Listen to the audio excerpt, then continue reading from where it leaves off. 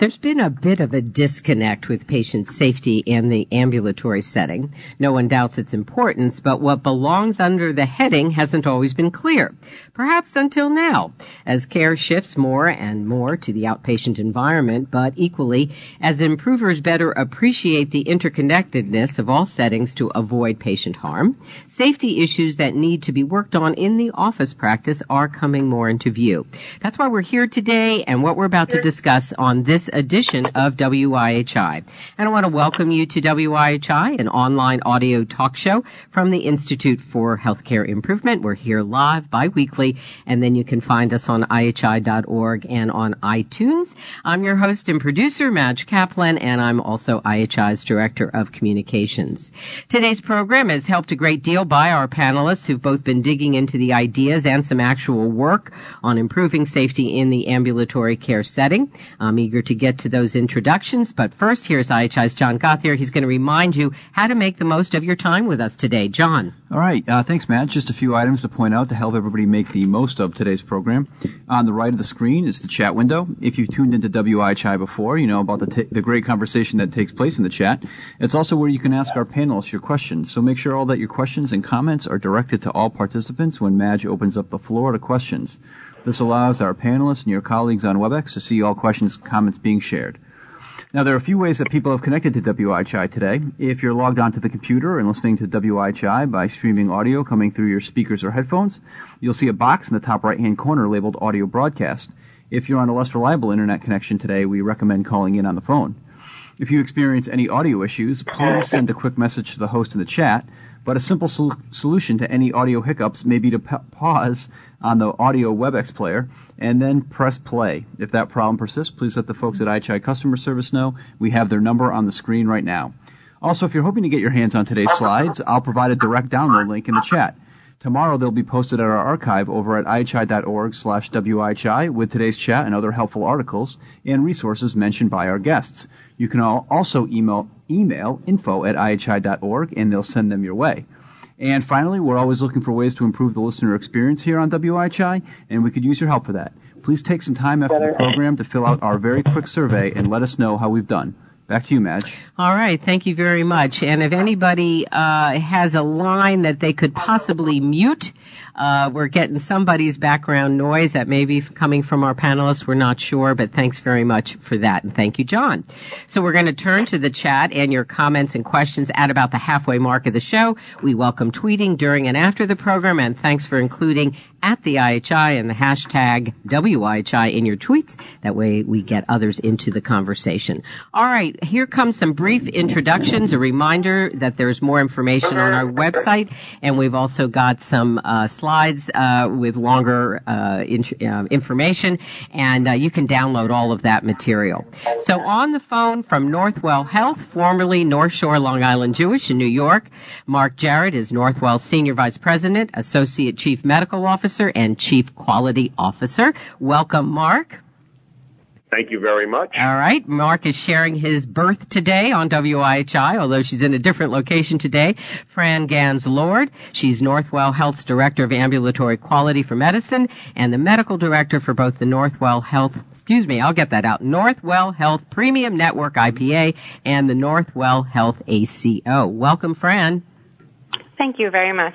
Heading south, it's great to have Ann Lewis on WIHI today. She's been Chief Executive Officer of Care South Carolina, Inc. since 1980, and that was when there were only 4 staff members and 1 location. A lot has changed. Welcome, Ann. Thank you. All right. Normally in the Boston area, but today speaking to us from London, we have Dr. Tejal Gandhi. She's President and Chief Executive Officer of the National Patient Safety Foundation, NPSF Solution Leap Institute, and the Certification Board for Professionals in Patient Safety, all based in Boston. Welcome, Tejal. Thank you. Thanks for having me. All right. And our final panelist today on the phone, Jennifer Lenoci Edwards, is the director of the Patient Safety Focus Area at IHI. She's really helped quite a bit in this space and also with bringing this group together. So we got a lot of ground to cover. Think of your questions for the second part of the show. We're also going to leave some minutes at the end for Jennifer to talk us through some stuff that's being worked on here at IHI with a patient safety framework for the ambulatory setting. Jennifer, you're going to get our first question, and then we'll definitely get underway. Safety in the acute care hospital world has been dominant for quite a while. I don't think I have to tell that audience that, and in part because of some of the high stakes and potential for harm. But that doesn't entirely explain why it's been so hard to identify what constitutes safety in ambulatory care. Jennifer, what do you think has been going on? What may be some of the challenges there briefly? Thank you. Thanks, Mad. Thanks for having me on the show. So, I think there's a lot of smart people who have articulated why ambulatory patient safety has not gotten the presence it deserves. And I really think it goes back to I'm calling it my short list of reasons why it's not as noticed. And so when you think about primary care and you think about the fact that there are few high-risk procedures and medications administered in this space, the harms don't seem as obvious, and often there's delays in timing between the event and the attribution to the patient harm. When you think about delayed diagnoses, we're thinking about no feedback loop that is coming back to providers to say, did I actually diagnose my patient correctly? Did they end up going to the emergency department for that cough or going to urgent care? And I think we've done an amazing job in the past 15 years articulating patient safety. And when it comes to mind, people automatically think of acute, hospital-based efforts. And I think that's really kind of burned into our practitioners' brains. And so now we're asking them to make a shift into a kind of a different type of mindset. And I would say, lastly, if you add the burnout problem that is incredibly clear, at least here in the United States in primary care, we've created a very worrisome situation. And just yesterday, I sat with a primary care provider who shared with me that they worried about their many patients that are on 6+ medications and didn't really have a good mechanism to how to address that.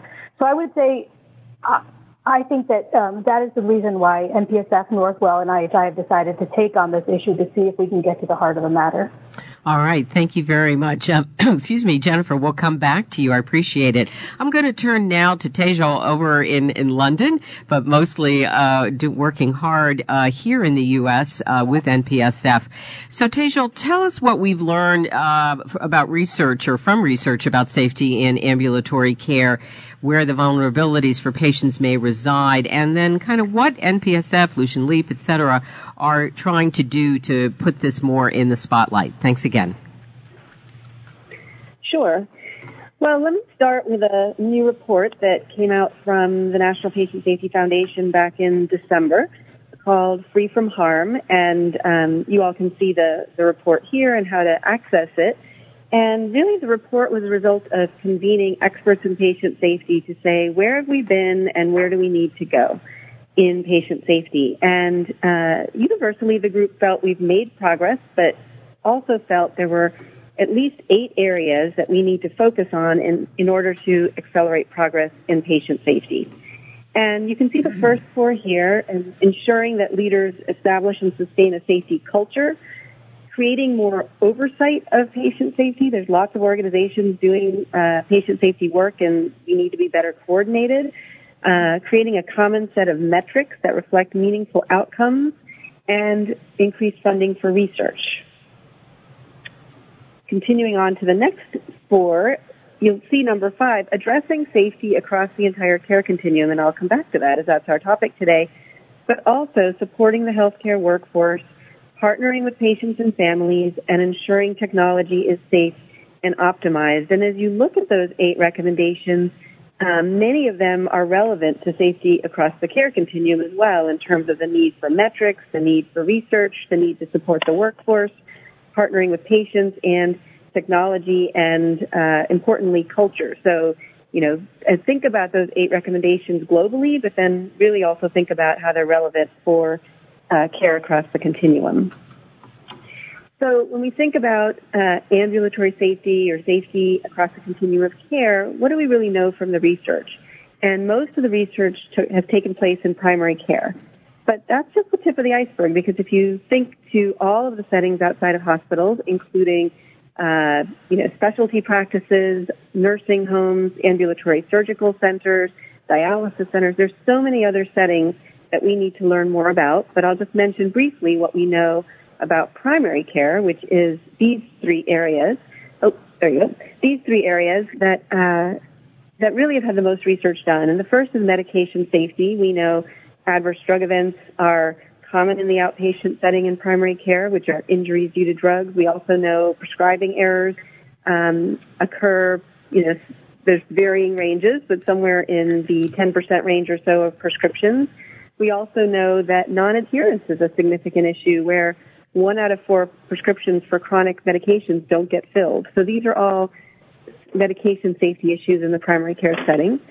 Transitions of care, clearly an important issue. We've all been working on reducing readmissions, and we know that adverse drug events, adverse events in general, occur commonly in that risky time, 30 days post-discharge. So much work going on to try to improve transitions from hospital to home.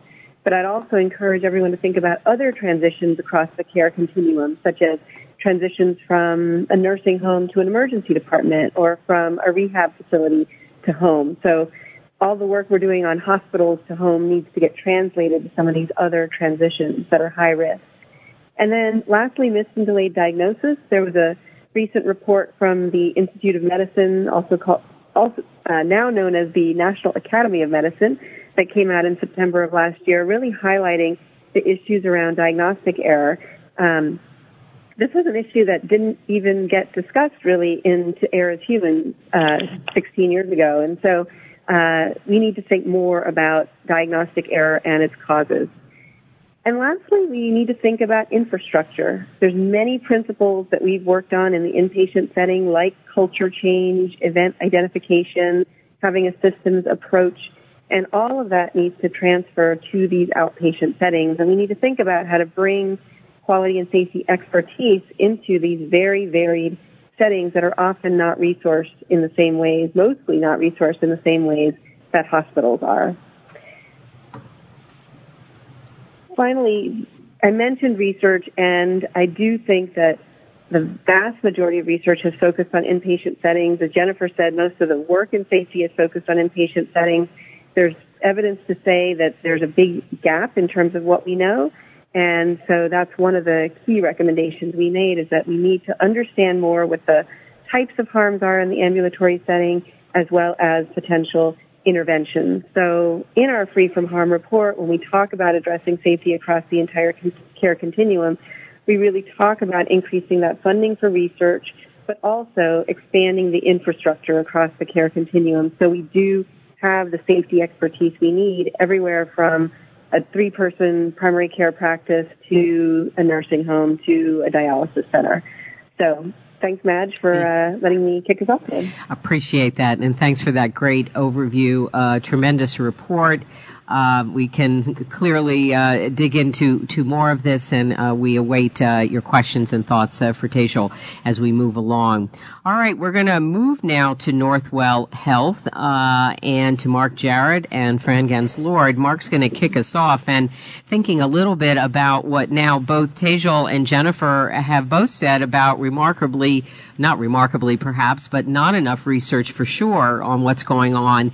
And yet Northwell, as any good organization would do, has begun to see a little bit what's going on in the outpatient area, in part by what one uncovers sometimes in the acute care setting as well, in terms of where problems might originate. So, Mark Jarrett, tell us about that, and then turn things over to Fran for some of that on-the-ground experience. Thanks again.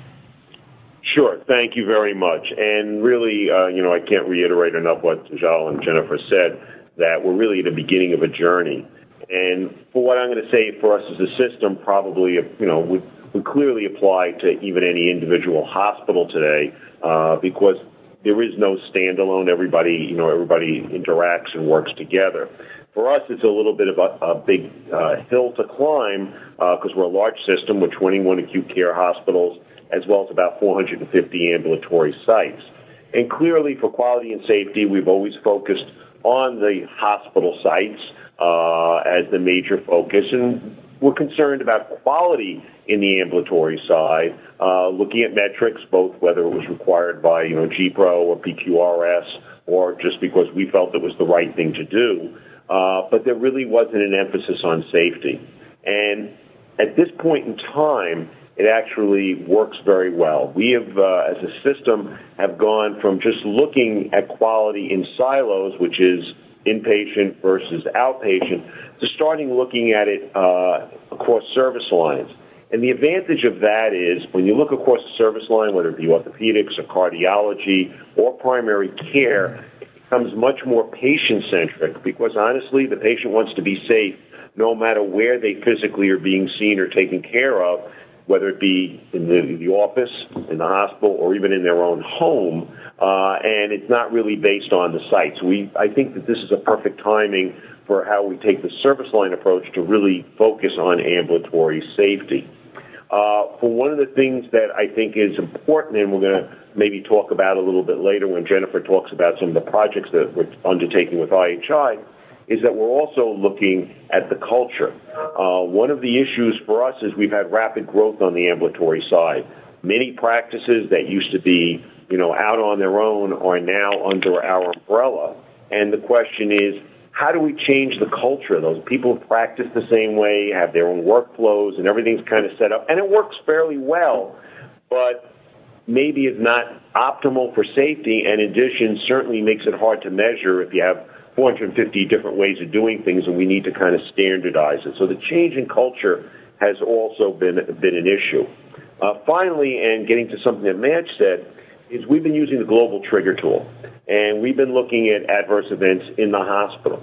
And what we found is approximately 30 to 40% of the adverse events that occur in the hospital actually had an origin that was present on admission. It could have been from a previous admission. It could have been from a nursing home and then transferred, patient was admitted to the hospital. But a good chunk of those have to do with care that occurred in the outpatient sites. So that is really what kind of prompted us to sit down and say, we've been looking at things and we've been concerned about it, but how can we look at this in a very organized way that we can then spread across all of our sites and hopefully also share with our voluntary physicians who may not be part of our faculty practice or our medical group, but that eventually we could spread to areas such as that as well, because obviously we'd like to raise the standard not only for the doctors that are employed by the system, but for all the doctors that work in our community and that we work with. And Fran works with a lot of them through our IPAs. So that's really almost became the genesis for this big push to interact with the National Patient Safety Foundation and IHI to try and see how we can develop robust programs, and part of that is obviously, and again, Jennifer will talk about, is really changing the culture in the offices to make them recognize safety more. And I'm going to turn it over to Fran now, who really has the down on the ground day-to-day issues that she has to deal with on the ambulatory side, both in her own practice, but also in overseeing the Department of Medicine, which is quite large. Thanks so much, and really appreciate that overview, Mark and Fran. Yes, tell us what you're seeing and learning. Thank you. I think there's a lot, but I wanted to focus on something that Jennifer said, that, since events in the outpatient arena are more varied in terms of time and intensity, it becomes really critical for us to look at this in a systemic way. Near-risk misreporting and changing the culture, as Mark mentioned, and getting people to actually submit in everything, report everything that happens so we can look for patterns, because there's this tension between the concept of, a one-off one-off mistake. I grabbed the Hep B vaccine instead of the Hep A vaccine, or a more systemic issue. I'm storing the Hep A vaccine next to the Hep B vaccine, and therefore the system is making it easier to have harm. And so it becomes really critical, especially in the ambulatory arena, because, we're not getting, thankfully, flooded every minute of every day. It's not as intense, it's not as acute in terms of the safety issues, but they're still very, very important. So I'm a big proponent for near-miss reporting, and you can't do that without changing the culture, because if nobody's willing to put anything into a reporting registry, you're never going to get anywhere. One of the things that I didn't hear spoken about earlier today, although people have spoken about it in terms of ambulatory safety, is that there's a large component of defensiveness and making it personal for both the patient and for the provider. And this is something I think we really need to discuss. So if we're talking about med compliance, a patient may blame themselves. And that classic example of a hypertensive who comes in not taking their medicine, but their blood pressure is high, so they get prescribed an additional medicine, and the patient may be sheepish about admitting they're not really taking their medicines, and they have some self-blame in that arena, and so may be less likely to be forthcoming about their compliance and things like that. And then, as Mark was mentioning, as we consolidate more and as practices group up together more, there are going to be more reports done by patients, by colleagues, and that's actually a good thing. So before, in the old world, where it's, one doctor in a silo not talking to people outside of their practice, if a patient felt like something was unsafe or wanted to complain, they voted with their feet. They wouldn't call the doctor to complain about the doctor very often. But now, where we have the infrastructure and patients can feel a little bit that there is a larger group that they can report things into, we're going to see event reporting go up, both from the patients and from colleagues, and we need to portray this as a good thing, because otherwise everyone's going to get defensive and we're not going to move forward. Okay. That's very, very helpful, and I would love to know from our listeners today if that resonates for you in terms of just the safety cultures and how to begin to sort of look at this from a systems approach, and also the way it is going to all become more visible, and the good things that will hopefully come from that. All right. Thank you, Fran. Again, we'll return to everybody, we hope, during Q&A. I'm going to bring in now Ann Lewis from CARE South Carolina. A very different story to tell, in a way, about patient safety and ambulatory care, which is why we're so glad you're here, Ann. And take it away. Thanks. All right. Can y'all hear me? I hope so. Yes. Greetings from down south, where it's nice and balmy practically right now. So I've heard some of the stories and some of the perspectives from lots of different angles. Our angle is going to be one that's significantly different. We're small. We're in the rural South, which is medically underserved, with issues around poverty, health literacy, and so forth. As I kind of was preparing for this and thinking back over the past 16 years, I began to realize that our safety journey and our improvement journey at CARE South Carolina has been really one and the same. And then if I threw reliability into that soup, I think we have what we think is the recipe for care that's safe, effective, efficient, patient-centered, equitable, and timely. And I hope that all sounds familiar with y'all. I'll come back to that in a minute and give you a little bit more detail. Prior to 2000, this pre-2000, and for us, that means from 1980 to 2000, and I've been with the organization during that whole period of time. This really does sum it up. We were asleep in a bed of poppies, kind of lulled to our external and what was going on. We thought we had high quality. We didn't know what that meant because there wasn't any data to support that. It was just kind of comfortable, but really and truly we were numb pretty much to the whole issues around safety and improvement and reliability. But then something happened. In the years around 2000 and 2003, there was, in our perspective at least, a perfect storm that led to our wake-up call. We actually got kicked out of our bed of poppies. There were four things. The IOM report, the Institute of Medicine, now the National Academy of Medicine, in that Crossing the Quality Chasm report that I referenced a little bit earlier. Wow, that was really cool. The second one was our decision to move forward to seek and eventually achieve Joint Commission ambulatory accreditation. And I'm going to talk about each of these four a little bit more in detail. And then the third one was there was this thing called the HRSA, Health Disparities Collaborative. And last, there was a report that was issued. It was published in the New England Journal of Medicine around 2003 by Elizabeth McGlynn and some associates, which revealed that recommended care happened less than 50% of the time. These are the four attributes of our perfect storm. The features of this and how it kind of changed the way CARE South Carolina looked at improvement in safety. The IOM recommendations actually became the foundation of our strategic plan. We translated into them goals, objectives, some very specific things.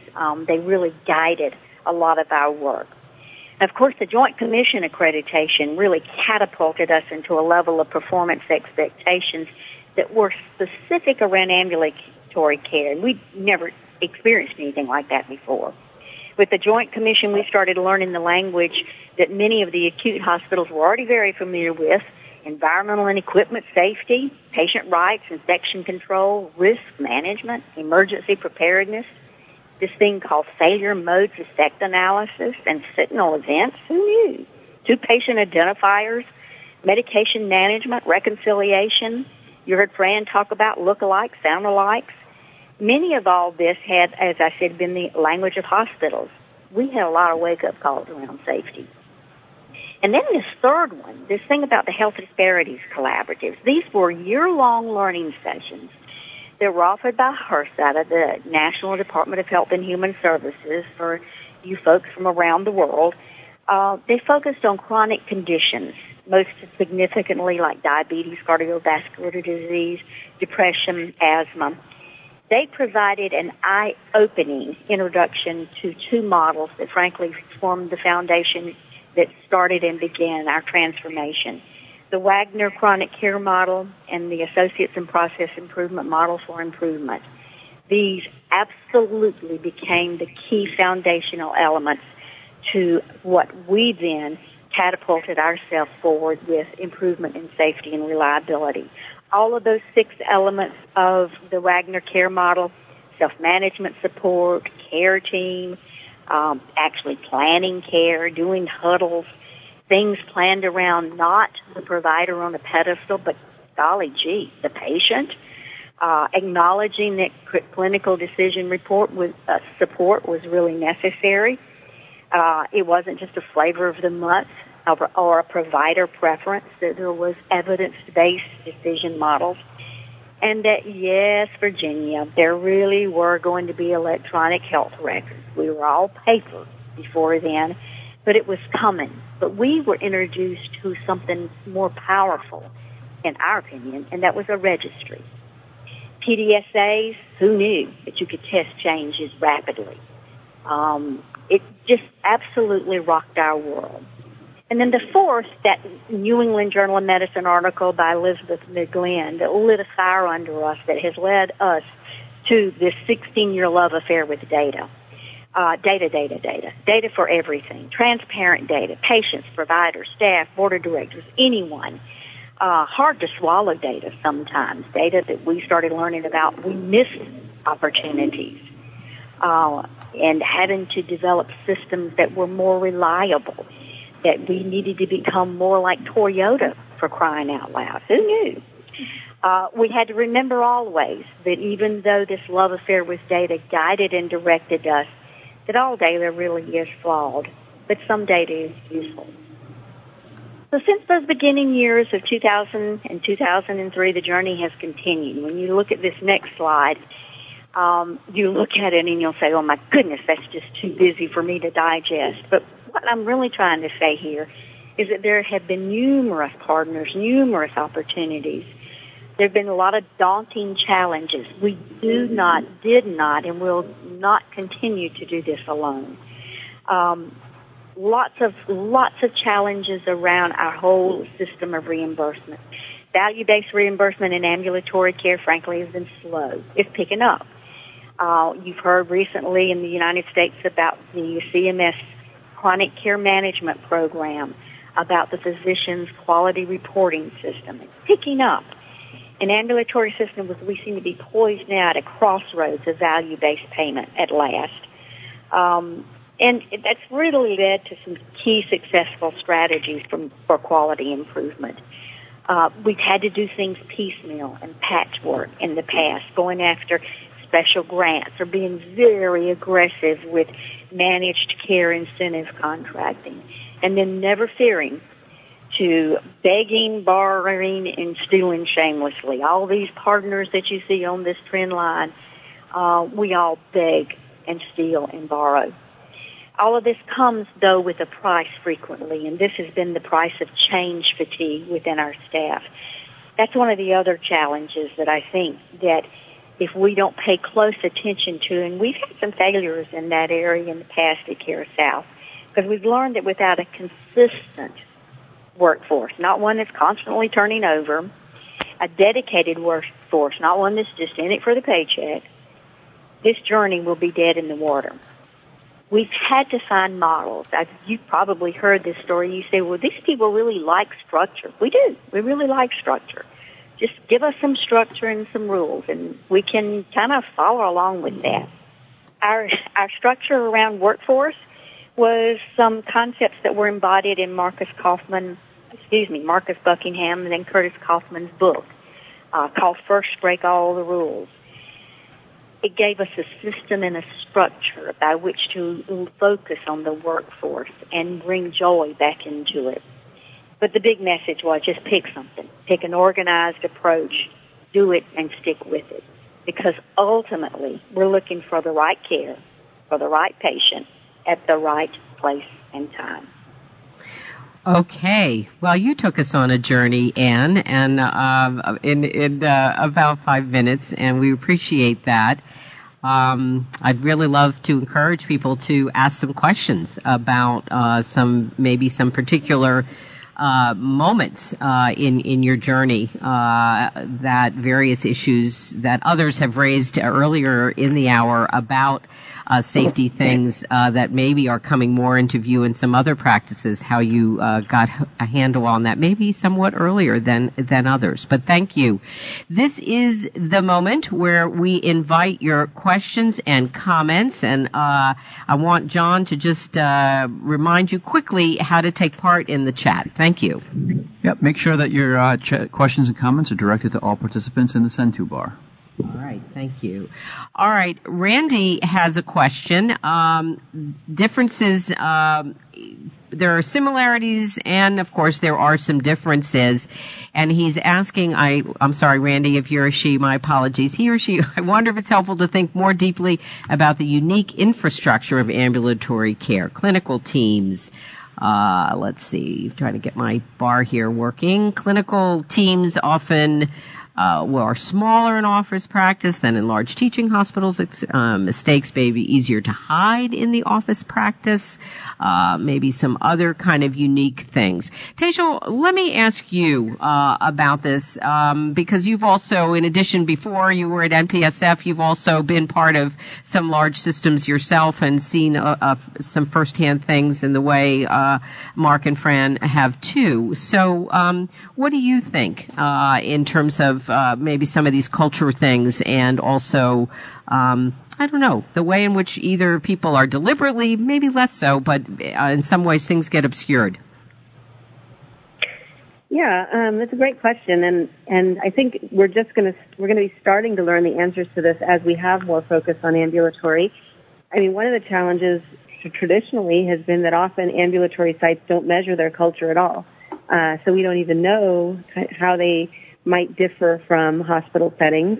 I think this issue of smaller teams is an interesting one. There might be more of a feeling of wanting to protect each other, but there also, to me, that makes it easier also to have perhaps a strong leader and strong culture permeate through because it's a small group. And lastly, in terms of reporting or being sort of covering up errors versus reporting errors, one of the challenges I think that is existing in the ambulatory setting is that many times, especially if you have a practice that's not part of a big system, there might not even really be formal or informal mechanisms to talk about errors or report errors. So I guess I'm less worried about covering them up, but more worried that there just aren't those forums where people even have the ability to talk about the issues that are going on every day. Okay, thank you. Somebody is saying, Dory here, what are some of the most common safety concerns in the clinic setting? I have 180 clinics, and they believe they have no safety concerns. Jennifer, let me throw that to you first, and then we'll get others to weigh in.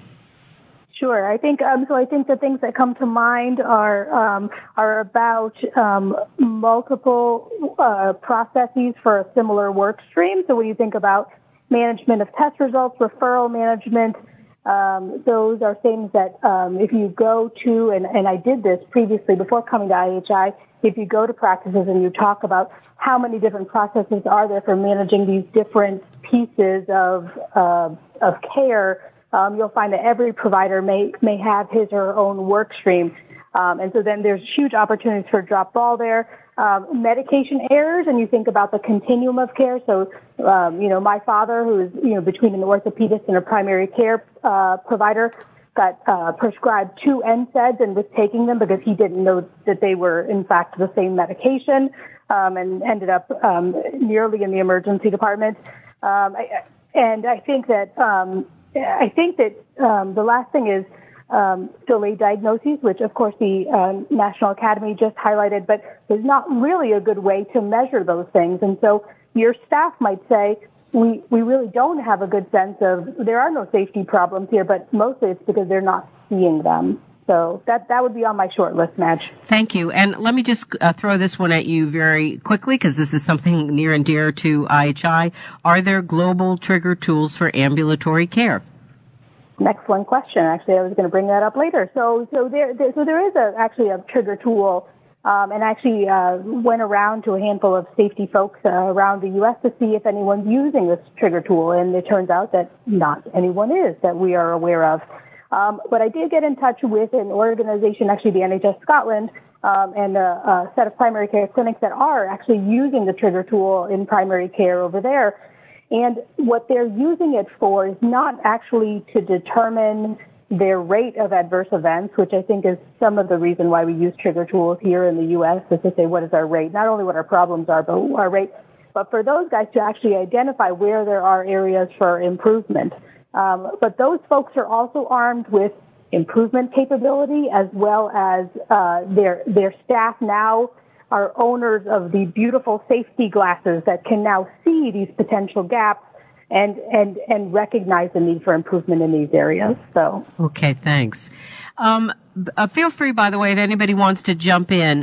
Fran, I was going to ask you this. There's a question about provider team well-being, and I think this is exactly the kind of conversation we want to be happening. All the various layers and levels of what goes on in ambulatory care that can translate into safety issues. What would you say about that? Is that being paid attention to enough, and where does it fall on the list of things that can really raise some problems with safety?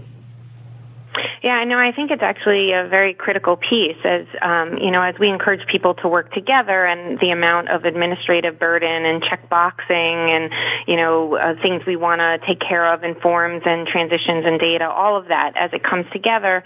The downside of the team is that you have to make sure that somebody's feeling accountable for a specific piece of it. And so with everybody feeling overwhelmed and with burnout, which was mentioned earlier, I think that, this concept of, well, somebody else should take care of that because I'm already overwhelmed, becomes a problem. And unless you focus on, what are the various roles of the team members working together, that's a huge area. And if there, I think there's been tons of data that look at, all aspects of it, from teams to individuals on the team, that if they are, engaging more and feeling better and less burned out, that there's less safety concerns. So, I think that it is very important that people take time to do that. And, there are certain practices that I've worked with that have actually included mindfulness in their day, and it's working for them. I think it's something that,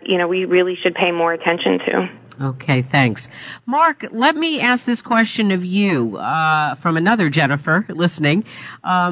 Sort of improving safety around results management. I'm looking for possible automated strategies that avoid having results that only go to one person. And just sort of finding out ways that more things, normal things, as this person is talking about, kind of get seen more readily in this setting. Well, I think part of it goes back, and much like what we've tried to do in the hospital with safety, is actually going back and looking originally what our workflow is. And building redundancy. If we think about, airplanes, they have a pilot and they have a co-pilot. They have several hydraulic systems. They have several electrical systems. It's that redundancy. And in the inpatient side, for high-risk things, we do put it in. For example, 2 signatures for transfusing blood before it's done. 2 people have to sign off. In the outpatient setting, it's really become often, unfortunately, a solo game.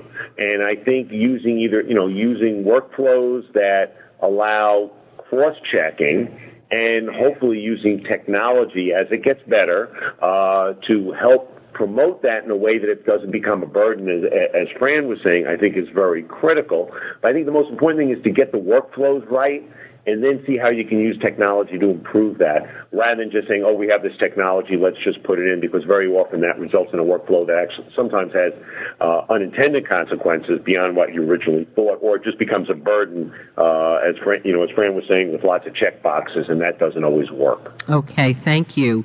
Fran, I'm sorry, Anne, actually, I want to go back to you. Somebody's asking, what about regulations? You've got this the Joint Commission, oh boy, take it on back, Madge, Joint Commission accreditation. Somebody's asking, where are regulations we can follow for an ambulatory setting? Frankly, a couple of people have also mentioned the Patient-Centered Medical Home accreditation or certification that NCQA offers, and so does AAAHC and also the Joint Commission. I know everybody gets loath to actually bring on the burden of oversight and regulatory oversight and so forth, but, it holds our feet to the fire. It creates a level of standard expectation that I think is really one to which an organization that's really invested in safety and quality and reliability really needs to pursue. It's a huge commitment. Yes, it is very strenuous in terms of all the requirements and the regulations and so forth. But that ability to say within the structures offered by those regulatory organizations, whether the Joint Commission, NCQA, or AAAHC, that your organization has decided to tackle and take on some of the highest levels and expectations that are evidenced in our United States, I think is a aim and mission that we owe our patients, and we owe ourselves in healthcare, we owe each other as providers. So, regulation, don't fear it.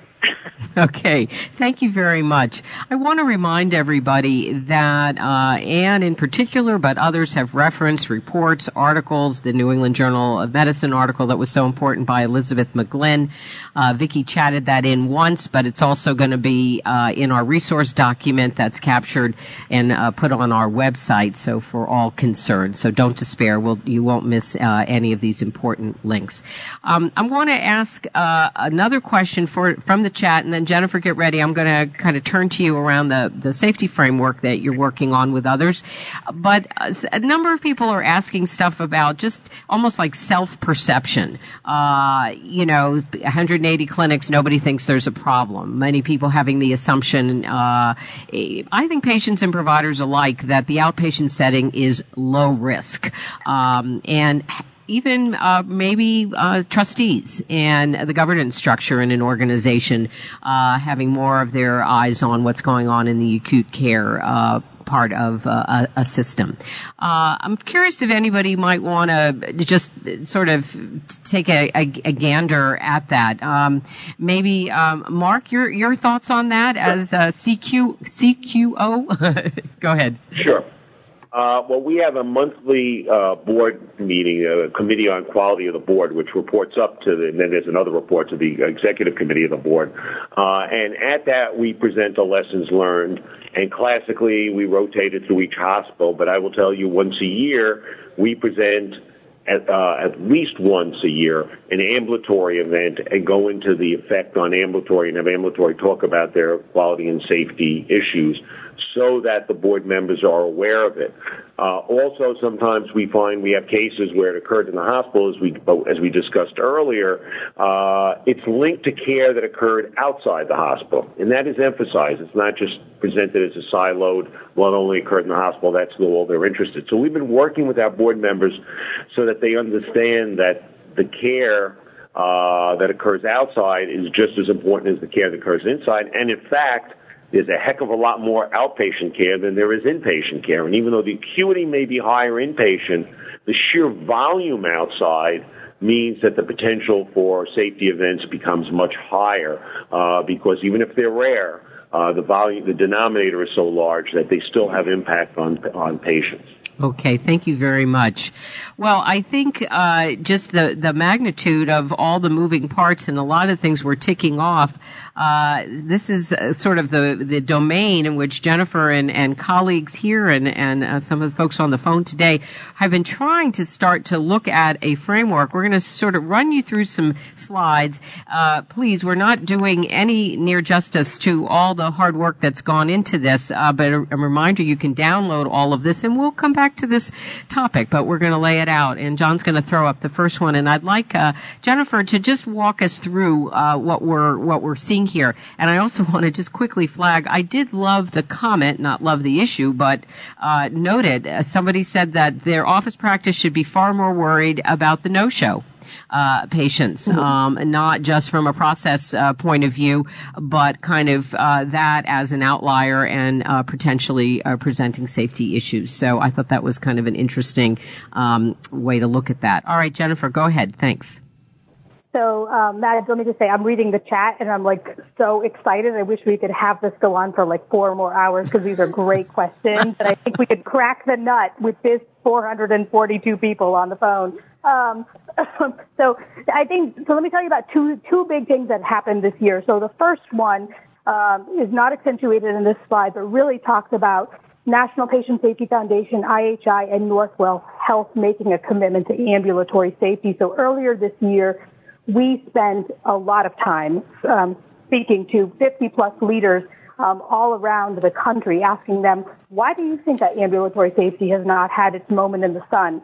And at that point, we were able to gather many leaders from Northwell Health, as well as some 5 key leaders from the U.S., and we spent a whole day just thinking about ambulatory safety and thinking about what are the topics of most importance. If we had to focus primary care and specialty care in certain areas, where would we do it? And John, to your point, we, in every single one of the topics that we discussed, and we discussed each of them at great length, we talk about how might we engage the patient. And so that work is currently ongoing, and we are going to be working with practices at Northwell Health. And part of that, is really about testing a very different approach to patient safety in primary care, because I think that the approach needs to be different. So that is one big thing that's happened this year that I want to highlight. It's great work. It really shows wonderful relationship building between organizations, and it's worth highlighting. The second thing is this very beautiful schematic in front of you. And so if you're not familiar with this framework for clinical excellence, this was actually created by Carol Harridan, Frank Federico, and Alan Frankel. And we use it in our Patient Safety Executive Program, which is a wonderful program that we have that has had over 2,500 graduates. And it's a way for us to frame an approach to safety. I actually think that this framework is applicable to quality. It's applicable to access. I think it's applicable to multiple problems. I think it's pretty comprehensive. But what it highlights here, and John, if you can just go back a slide, the two outer rings are especially important. So what is proposed here is that there's two outer pieces of this. There's the role of culture, and then there's this learning system. And of the 10 components, they seem to fall underneath these categories. And the key piece being that leadership falls under both. And so that leadership really needs to kind of till the soil and have it ready for the team to be able to create improvement around safety, quality, whatever the areas that you choose to see fit. And, excuse me. And so it's really wonderful, and you can see patients are at the center here. In our second slide, we actually map out exactly what is a definition for each of these areas. And so if you are thinking about, I need to generally improve, you can begin anywhere in this circle to start to say, well, should I begin to improve with psychological safety? Should I improve in improvement and measurement?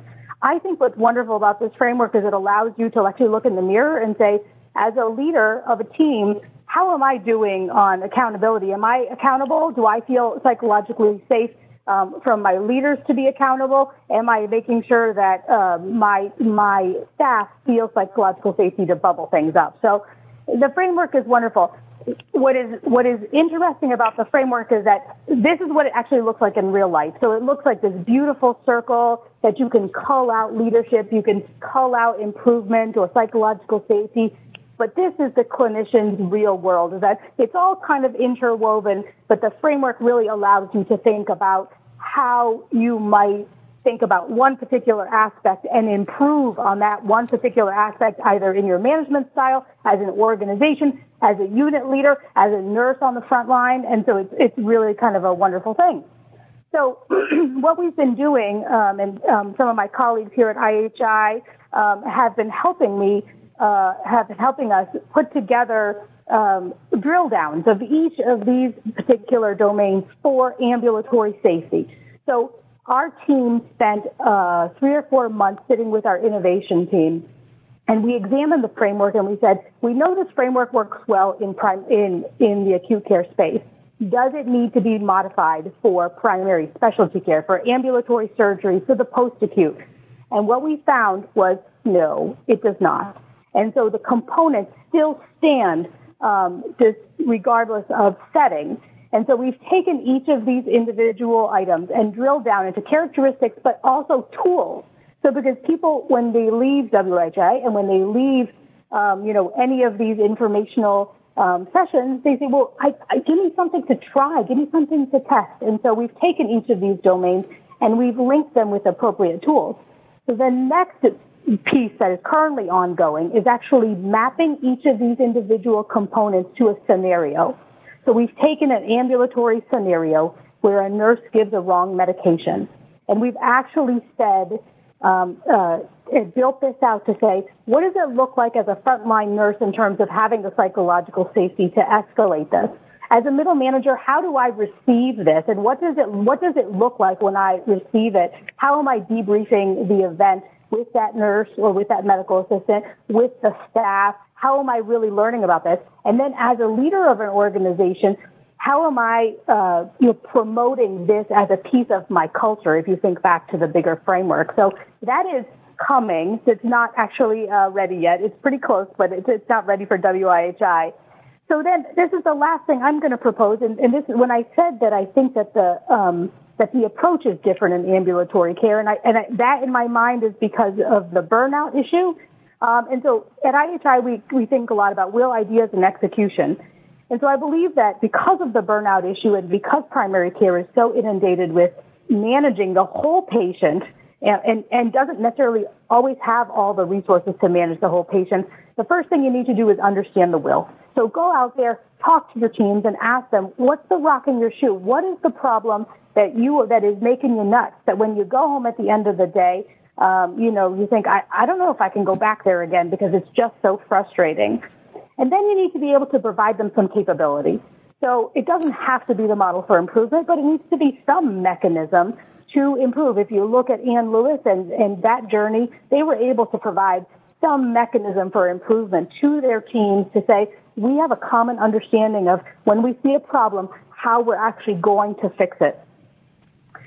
Then you get to the idea. So you say, we recognize a problem. Our problem is, say, referral management. And now you bring your team together and you say, what are the ideas that we can do, that we can come up with to address this problem? And so a lot of people say, I know the answer. I think I know the answer on how to fix this. And so therefore, I'm just going to institute a policy. We're going to fix it. You don't see me right now, but I'm putting my hands together saying we're done here. And, and I think that we have an answer, so we're not going to do anymore. But really, if you want to think about that learning system, you want to think about that opportunity to engage your team and get them engaged in this learning culture that you want to generate at your practices, you need to hear the ideas. And you need to think about which of these you have the most amount of confidence that you will want to start to test using your new capability. And then you allow for execution, and you defer to expertise. Someone in the chat mentioned high reliability. You defer to expertise and you say, frontline team, I want you to test this change. And we're going to use our model for improvement or Lean Six Sigma or whatever you all choose to use. And you're going to test this change and see whether or not you get whether or not the test is a success or whether or not it's a failure, and you've still learned about it and you celebrate it and you keep on going. And then when you get to 5, you've developed this culture, you've developed a nice improvement capability, and then you have an opportunity to try something like the Global Trigger Tool for primary care, where you say, okay, my team now is wearing the glasses, the special patient safety glasses. We can see the problem, and now we're going to use this tool to help us identify where we have other risks. So that's my theory, and I would say this entire time that we're going through these 5 steps, we're relating it back to patient outcomes, because no healthcare worker came in just looking for data. We all care about the patient. We're relating it back to safety. We're relating it back to quality, and we're relating it back to joy in work, because we know these folks are so burnt out that if they don't see improvements for their own work life, they're not going to be bought into improving things for their patients. So, all right. Took way too much time, Madge. Sorry. Well, it's fine. I really hope people will, thanks all for indulging Jennifer here with this work and that's been going on with others here. Take a look at these slides and see if they can sort of help organize even some of the thoughts. Very robust chat.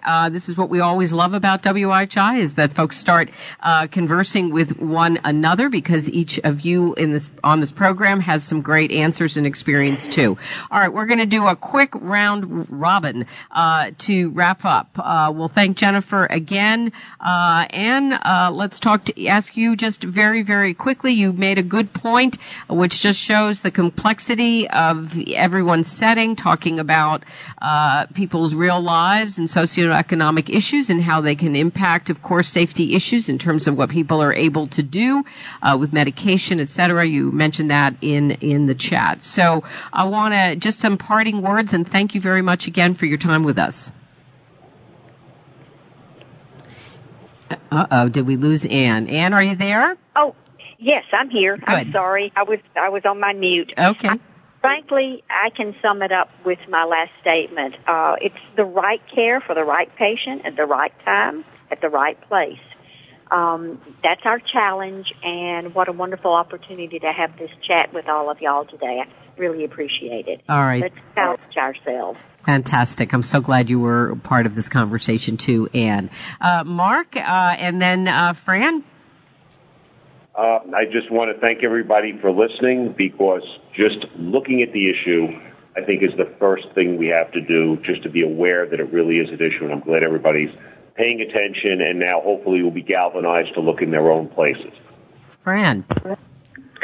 Yeah, I would echo an earlier sentiment that providers know the areas that that patients are vulnerable and where care is vulnerable, and we just have to give them the forum to discuss it and the opportunity to improve it. All right. It's a very, very good point. Thank you again also, Fran and Mark from Northwell Health. And Tejal, thanks so much for joining us today from the UK during your travels. The Free From Harm report, a huge resource, and I guess any final thoughts you have, maybe even looking at the chat today. Thank you. Yeah, no, I think everyone has made the right points. I mean, I like the chat conversation in terms of how it seems to always come back to culture and to leadership and how we prioritize these issues, how we ensure that staff are comfortable speaking up about these issues, and just want to reinforce the point that, if people don't think there's an issue, it's probably because they might be afraid to really talk about it. So, as we see from malpractice data and all kinds of other data, there's unfortunately plenty of issues that we need to address. And so the first piece is going to be to build that will to really start to understand what the issues are. All right. Thank you very much, Tejal Gandhi. I want to thank all my panelists today and thank you all for being such a terrific audience and so active on the chat and sharing all your ideas. That's part of that's the goal of WYHI. And Jennifer wondered aloud if we might keep talking for 4 hours, but we are glad you at least joined us for 1 hour, and let's keep the conversation going. Next up on WYHI, we're going to be talking about co-production, and Maren Batalden from Cambridge Health Alliance will be anchoring that program. Interesting new work and a new way to conceptualize. Co-production is also a way, we didn't talk a lot about the patient role, a little bit, but the patient role is huge in the design of healthcare and in understanding safety and contributing to the culture changes that we're talking about. A reminder, you can download the chat and any slides we used as you log off the program today. We appreciate it if you could fill out a brief survey. Let us know how we did, what we can do better. All these elements, including the audio, will be available on our website tomorrow morning. You can also find this podcast on iTunes. Any questions whatsoever, anything unclear, please email info@ihi.org. The people who help make WYHI possible are John Gothier, Matt Morris, Jameson Case, Vicki Minden, Jesse McCall, Jane Rossner, Val Weber, Ruth James, and Haley Ladd. I want to also thank Joanne Endo today for her help on Twitter and her help, as always, with WYHI. So, as I often say, and it still seems apt, it's my privilege to host a program that's about spirited learning and improving health and patient care, most of all, for the Institute for Healthcare Improvement. I'm Madge Kaplan. Have a good afternoon. Thanks, everyone.